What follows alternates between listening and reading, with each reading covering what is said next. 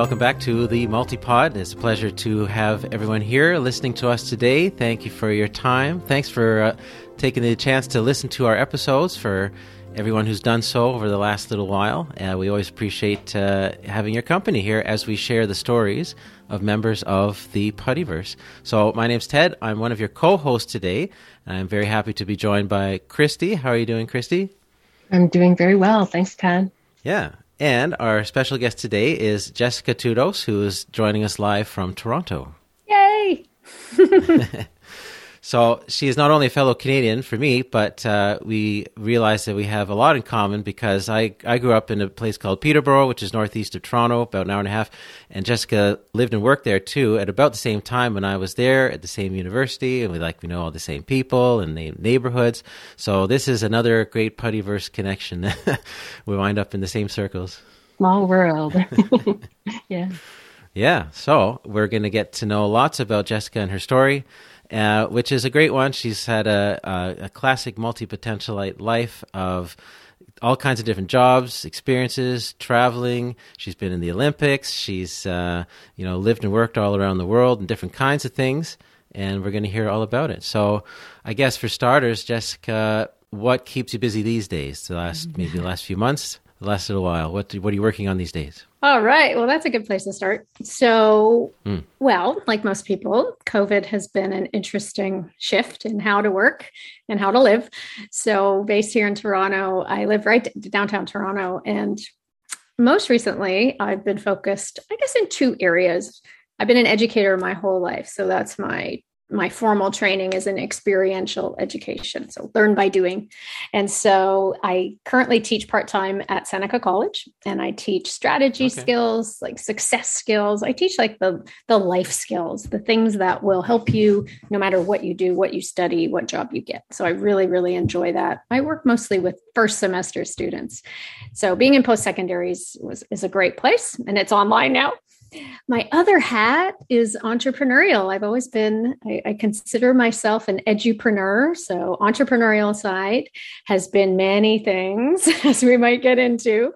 Most recently, I've been working to help people manage their clutter and their stuff and their schedule. And so really helping to minimize overwhelm because, our lives are so busy. There's so much going on. So I'm very practical in my approach to decluttering and organizing and prioritizing.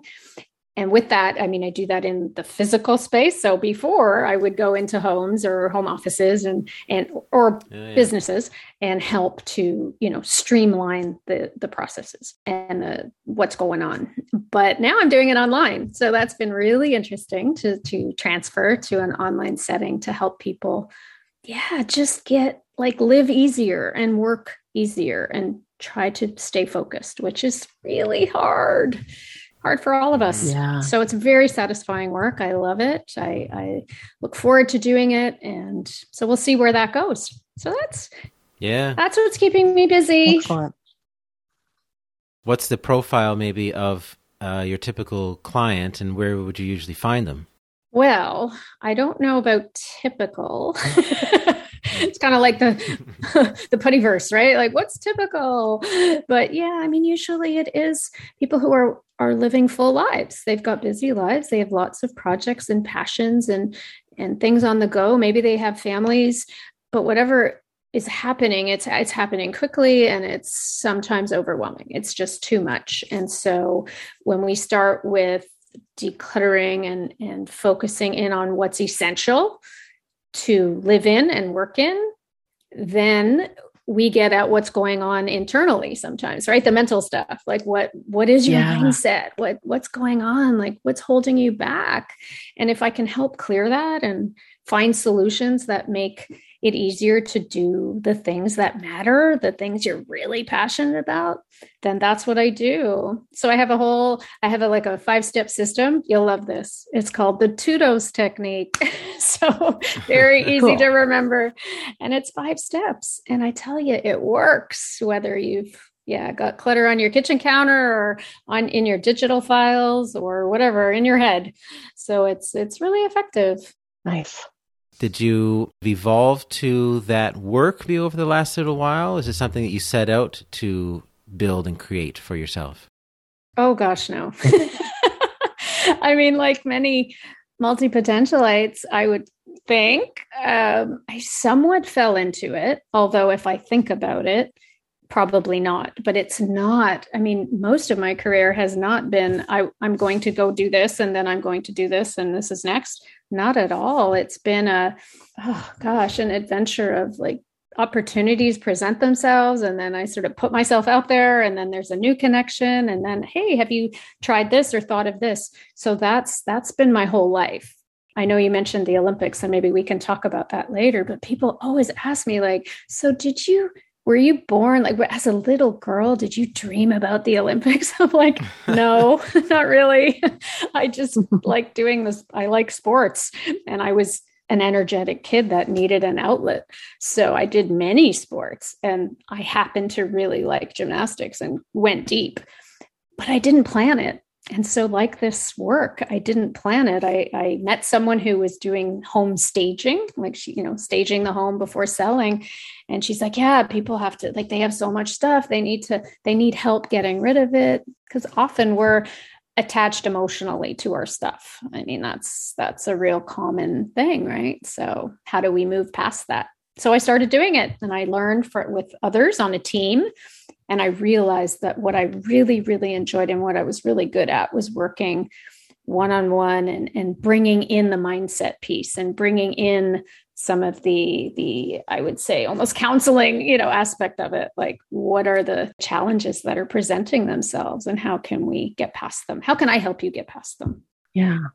Without judgment, because oftentimes people feel really guilty, like, oh, you can't see my house, it's too messy, or we should just be able to take care of this ourselves. And it's like, no, you know what? It's hard. Sometimes it's really hard. And so having someone there to push you and help you and sort of explain and motivate and inspire, that's my role. Very cool. Is the business at a point you're happy with in the way it is right now? Do you see it maybe expanding, growing, or changing, evolving in certain ways? Are you kind of content with where it is right now? Oh, I don't know if content is a word that I would use very often in my life. So it's interesting that you choose that word. I would like to think that content is definitely what I'm shooting for, but it's hard to get there, as maybe others will understand.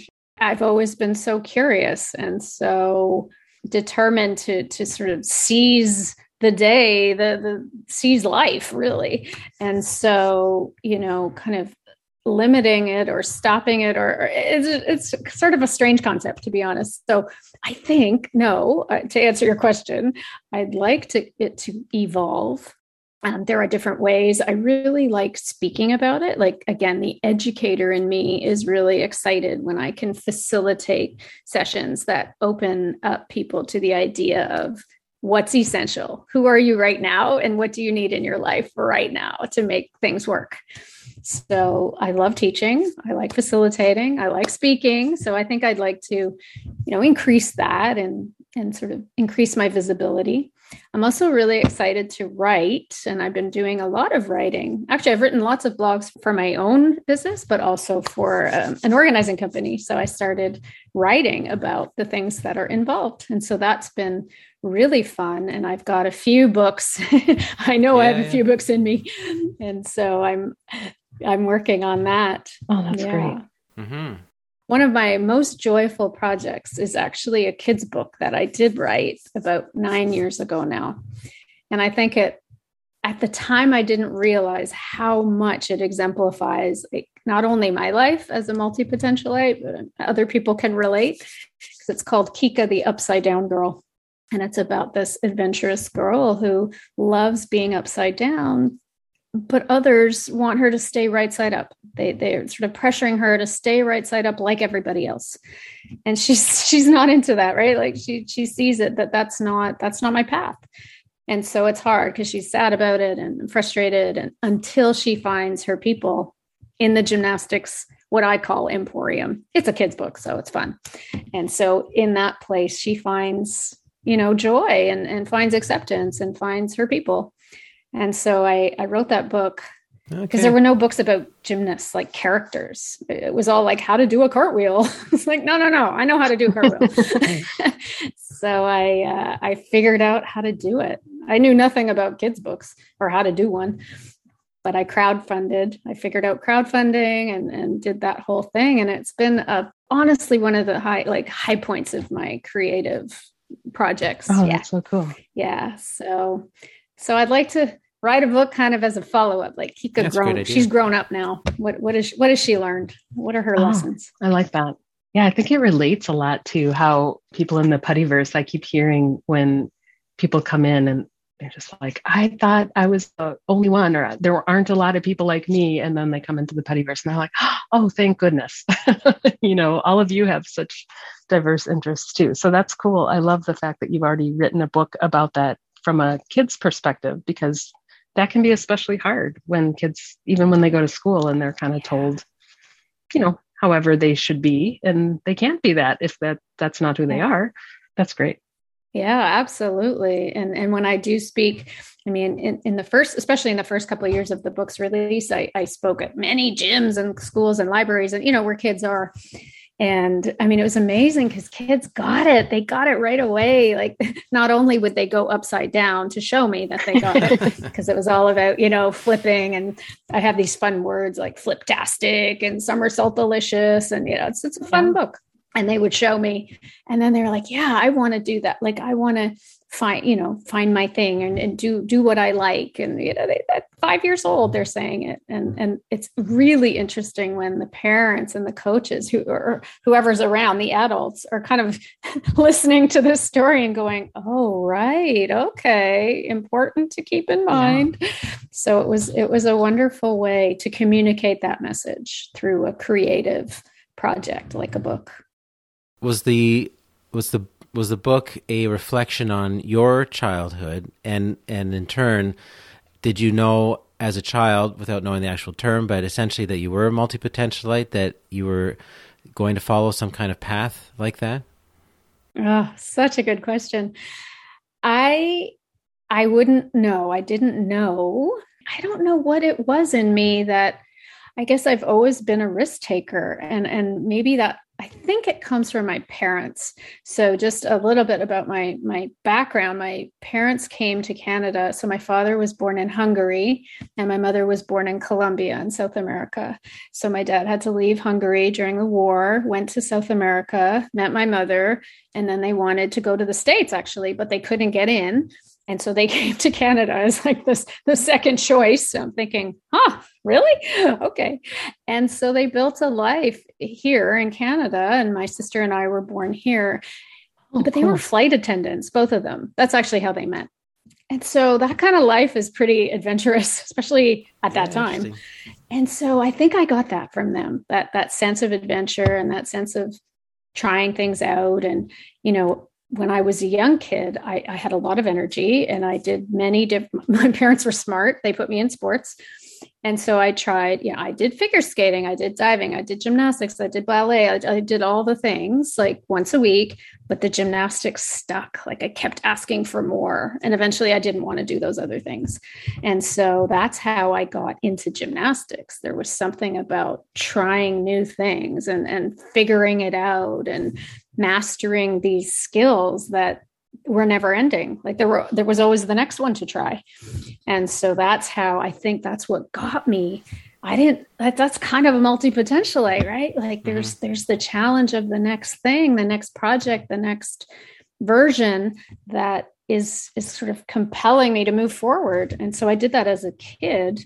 And I guess it just kept going, but I couldn't name it. I didn't. Yeah. And it takes a lot of drive, I think, when you're at that level, or once you decide. It sounds like once you decided you wanted to go gymnastics, you went down that path. So I'm curious what age that became, because you said you were in the, I snuck a look at your profile to see that when was she in the Olympics? And so I was like, at age 15, that's so young. But relative to other Olympians, I suppose that's for gymnastics. But tell me more about that. I'm curious. Again, I wouldn't say I fell into it, but I was doing lots of things, and that one just seemed to stick. And so I kept going. And then I went to a a summer camp. I remember this. And at the time, Elfie Schlegel, I don't know, Ted, if that name rings a bell, but she was the best gymnast in the country for a long time. And she was like the poster girl for gymnastics and all that. And she was at the camp. And I was like, oh my gosh, I want to be her. I will. So that's when the light bulb went off. I'm like, okay, I'm going to do this thing. And I'm going to go to do gymnastics. And I went to a club that was the elite club in the Toronto area where she went. And so I started, I had a tryout. Oh my God, that was really scary, the tryouts. But I think that was at 8. I was 8 when I went there and I started training. And so I think between like sort of at 9, 10, that was when it became serious, like 30 hours a week. So that was right at 9 and 10 years old. Yeah. So you have to be a kid who wants to do that. Like you can't be forced. No way. Because you're at that club, a club of that level, is it fair to say at least there's a possibility, all you kids here, that this could lead to the Olympics? Like, are you aware of that at that level? You see 1 or 2 among 40 or 50. So it's not a sure thing. No. But you see the potential. You see that the coach is the world championship. She went to the world championships with this team. And then this person went to the Olympics. And, so my coaches, husband and wife team, Mary Lee and Jeff Palmer, they're awesome. They were tough. She was tough. And he was kind of the teddy bear. So together they were good, but they knew what they were doing. I mean, they really did. And, parents had to trust. Now I'm a parent. I'm like, oh my God, I'd send my kid there and you couldn't watch. You couldn't they're like, if you bring your kid here, you need to trust us. So my parents did, and I went and and then I improved and I got better and I got better. And then it was the provincial team and then the national team. I was on the national team when I was 12, like it's really young. And my first trip was to the Netherlands and I was 12 years old. And I remember being at the airport and my parents, they have to send me off. I'm 12 years old, like with this team and coaches. And it was a big deal. But I grew up quickly in that respect. I grew up really quickly. And it's really funny that now that I think about those, like between 12 and 15, like before the Olympics, we traveled quite a bit as Team Canada and went, to South America or to Mexico, I think, and to Asia and to Europe. So there were some, quite a few traveling competitions. And I would always try to seek out the cultural things in the city.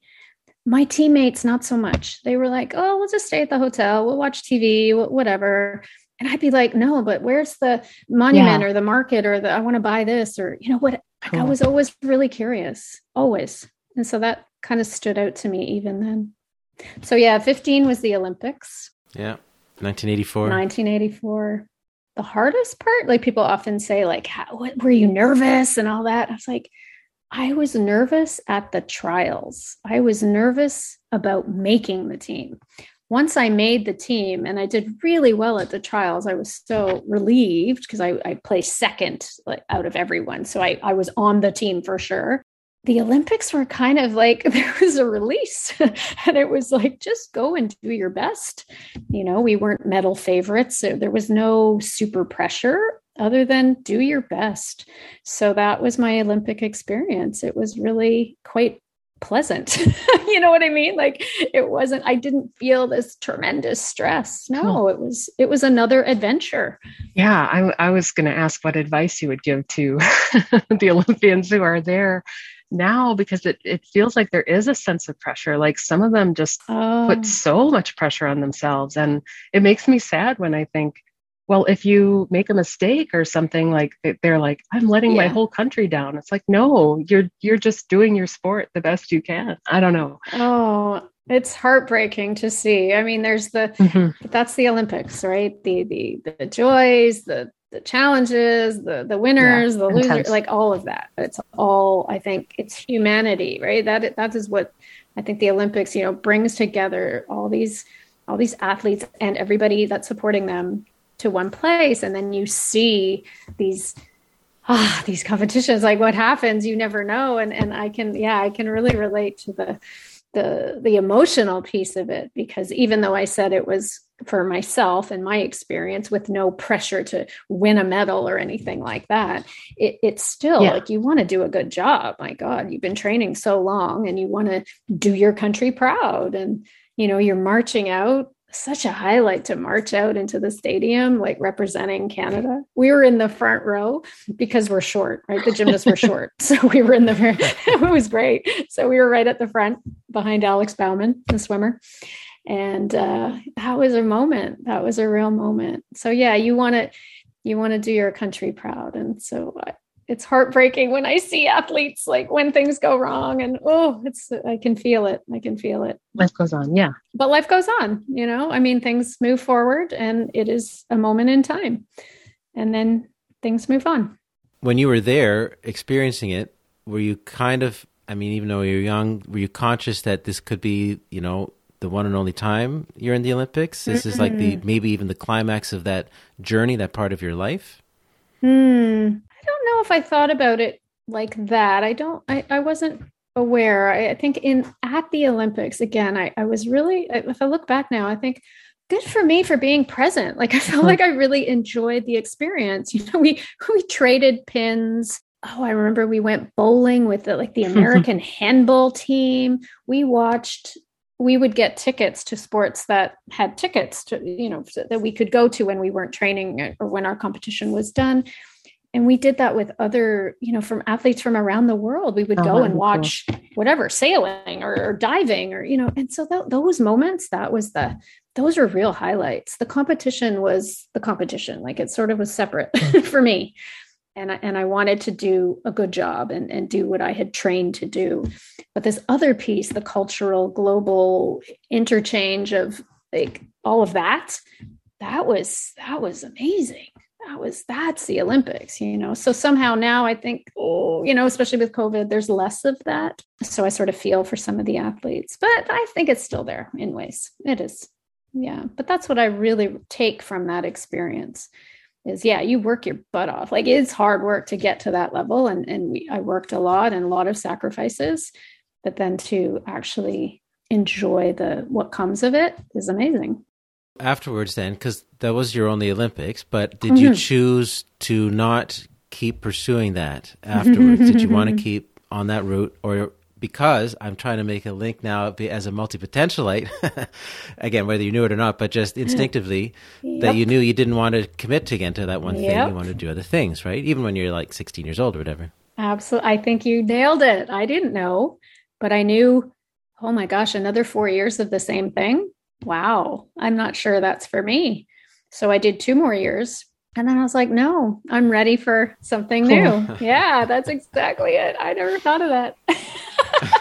But yeah, that's what happened. So I actually started diving. Like I needed to stop gymnastics because my body was also like having a moment, puberty, all that stuff. So, but I had a lot of energy still. So I channeled it into diving. And then I went to the States on a scholarship and eventually went back to gymnastics to finish my first university degree at Arizona State because they had a great gymnastics team. And they're like, can you come back? So I did for a few years. So I did gymnastics one more hurrah at the NCAA level. And I competed for Arizona State. And then I was done. Then I knew I was really done. And then it was on to some other things, like you said. How many jobs did you say you've had, quote unquote jobs? Well, somebody asked me one day. So I actually sat down and I've kept all my resumes over the years. And so I counted and I think I got up to 66. Wow. Okay. Yeah.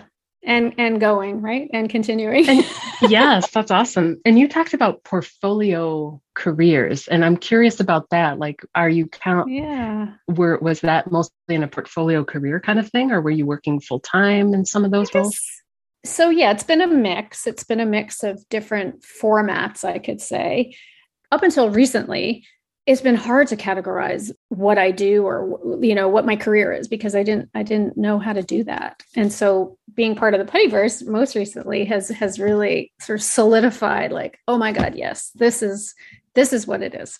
And for years, I've called it a portfolio career because if you imagine a portfolio, and I'm thinking an art portfolio where you open up this beautiful package of all these creative, things that you've done. And I feel like, yeah, that's been my career. It's not one thing. I would say education is the through line, like that's the foundation. But within that, there's all these different, it's a short contract, it's a summer position, it's a 2-year thing, like they show up differently. But I like the idea of having a portfolio. To me feels really alive and vibrant and creative. So that's what I have come to call it. Yeah, that's great. Yeah. And I guess when I started that, like when I really understood that, maybe even like about 20 years ago, I realized, wow, I've been fighting this. So this is something that is not easy to accept. Well, that's why I wanted to ask you. Have you encountered resistance in, the people you work with, potential employers, and just any kind of social circles? And people inevitably ask, so what do you do? And yada, yada. And have you encountered resistance then, with people saying, well, gee, you've had a lot of jobs, or why can't you choose the one thing, or et cetera, right? Which you probably have, but how do you respond to that then? Because it's such a thing for multipotentialites. Yes. Like we have to find the courage in ourselves to like almost defend ourselves and say, no, I chose to live my life this way. I did not want to have that one career, even if it was possible. I purposefully choose to have different careers and try different things. You can call it portfolio, is a great description. It's like, but people don't understand it, and there's that pushback. How have you encountered that and dealt with it? Over like 20 plus years. Yeah, actually probably 30. Like if I think about it, even back to university days when, I had my major, but I was like pushing to take classes in other departments and had to get, special this and that signatures to be able to do it, because that's not what we do. That's not part of this thing. So I guess I've always been doing that. And I didn't, in so many ways.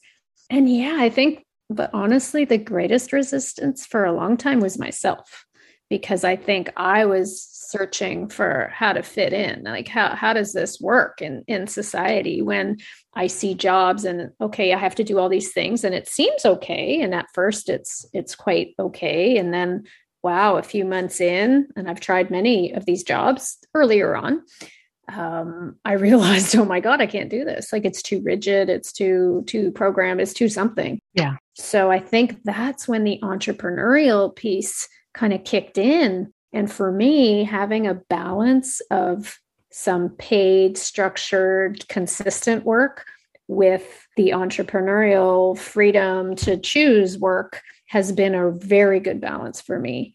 So that's, I think, how I've dealt with some of the, uncertainties about it's not all or nothing, I guess, in my case. I've had the teaching be the foundation, which allows me then to go out and feel the freedom to create and to take chances and to risk. Because let's face it, financially, it's not easy to balance all these jobs and you have to put yourself out there all the time if you're going to do short contracts and this and that. Like, how do you make a consistent income and live in a way that's comfortable? You have to figure that out, right? So for me, that's how I figured it out. I kept the educational. That's good advice. I kept the sort of part-time. So the resistance, my family for a while at first, like, oh, what are you doing now? Like, I never know what to tell my friends. I'm like, oh, just tell them I'm, they're like, are you a teacher? I'm like, on Mondays I teach, right. And on Tuesdays I do this, and Wednesday. So I just, at a certain point, but you have to go through that process, I think, for yourself, because like once I felt confident in my choices, then it was easier to say, oh no, I have this really interesting career. And these are some of the things that I've done and some of the really cool projects that we've put out there. But that comes with maturity as well, I think. Yeah. Life experience. Now in my, early 50s, I can say like I've had years of it, and now I'm excited by it and confident in the choice. But that wasn't always the case when I was younger. Yeah. It sounds like you have mastered a lot of skills, because your versatility to be able to do so many things. Yeah. I'm just curious. I think that's coming for more people.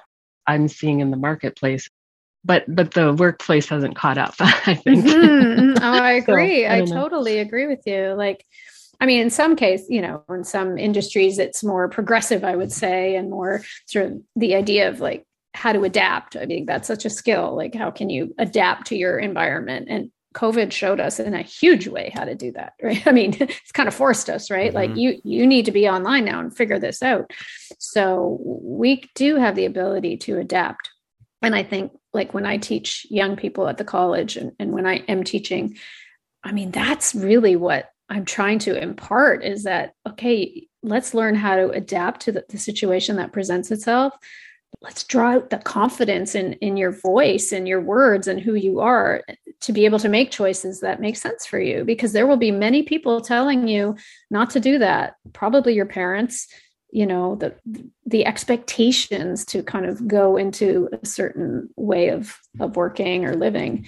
They're out there. So yeah, you come up against that a lot. But I agree. I think in our sort of fast-paced moving world, there's more and more people who with portfolio careers and with multi-potentialite, you know, lives. So let's celebrate that. But first we have to understand it, I think, more. Right.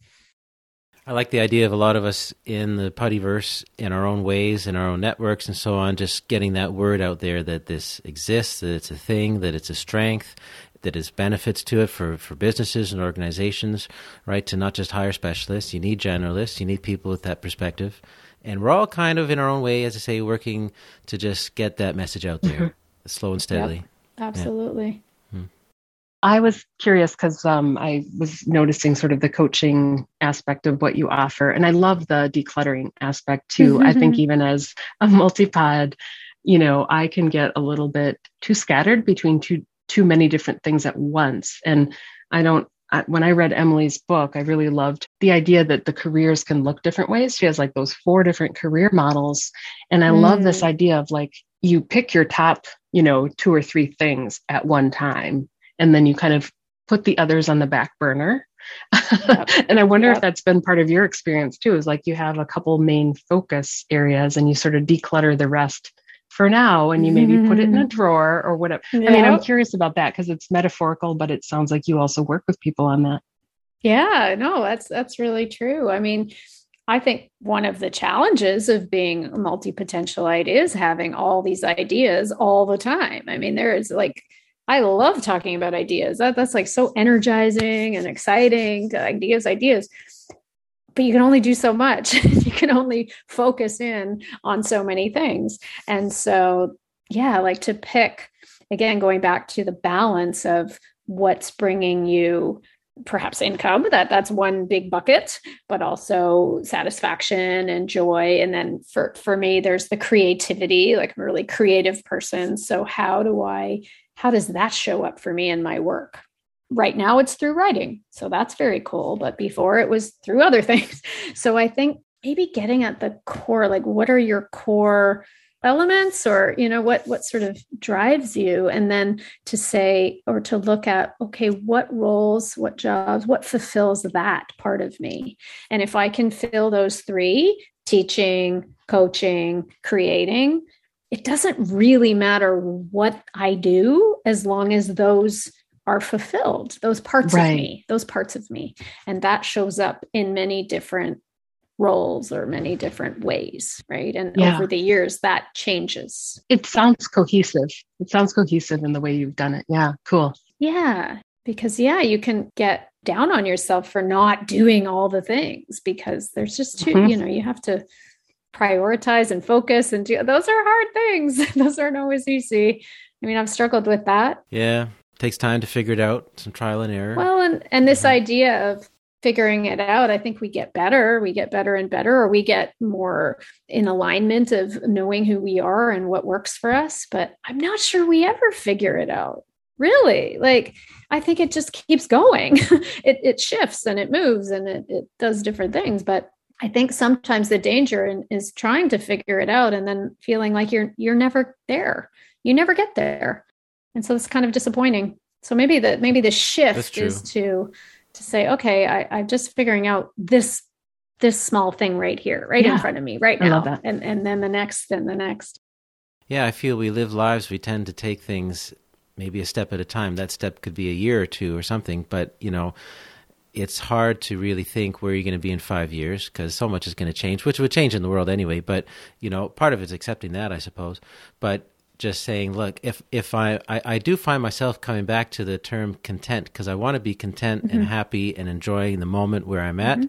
It may not last forever. It will change. But at least right now, I'm doing my best to set up my life, live my life, and have the balance. And as you say, all the different buckets that we try to satisfy and have that kind of contentment. And then just keep evolving as time passes, things change and evolve, and try to keep that measure of happiness. Yeah, I love that. So, that's such a nice way of putting it. Yeah, I agree. Because I think sometimes we set the bar so high for ourselves, and we might be really hard on ourselves, to expect so much. And I think that can get us down a bit, especially as multipotentialites, because as I was saying, there tends to be no slowdown of ideas, no slowdown of possibilities. Yep. So what do you do with that? You have to contain it a little bit. Even like when I talk about the decluttering, it's about containing your items, things that are in your life. And just on a really funny thing, like I was just working with someone yesterday and I talked about setting up like creativity stations. She's an artist. And so it's like, okay, you do all of these things and you want to be able to access them easily and quickly and not put them away and not hide them, right? Because that's not how she works. So let's create these creativity stations where it's all ready to go. And when you're feeling like, you want to do clay, then you go to your clay station. And when you feel like you want to write, you go to your writing station. And I don't know. I just think like what a cool way to think about life, right? Like you set up your stations, and so you're able to access it when you feel that you're ready. Yeah. When you're ready, yep, I like that. That's neat, right? I have my piano upstairs, and I don't play it all the time. I try to. I do, but I just knowing that it's there. All I need to do is sit down. I don't need to unpack anything. I don't need to plug in the wires and all the rest. It's there, and just knowing that is again a contentment, a satisfaction. I guess to wrap up, we often start our episodes asking this question. It's kind of nice to finish with it. How did you discover the Puttyverse itself, and how did you end up joining the group? Yeah. Oh, you are my people. I think like so many, I have known that I didn't know the term. Multi-passionate was the term that I was more familiar with, and portfolioist. I've known this for quite a while now. And I don't actually know how I got to the video, but I did. I got to Emily's TED Talk and I was like, wow, there's the language. There's a structure to this that she's put out into the world that just captures so much of it. So yeah, it was like this beautiful, like aha moment. Like this is how I've been living my life. And here's somebody who's articulated it for me.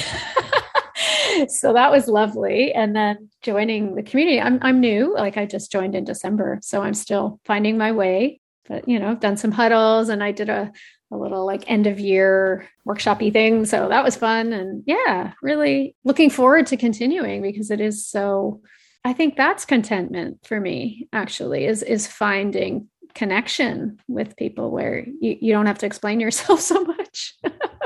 Yeah, that's such a big part of it. What a relief, right? What a relief. Yeah, it's encouraging, really encouraging. Well, is there any particular place, platform, website, or anything we can point people to that you like to refer people to find what you're doing?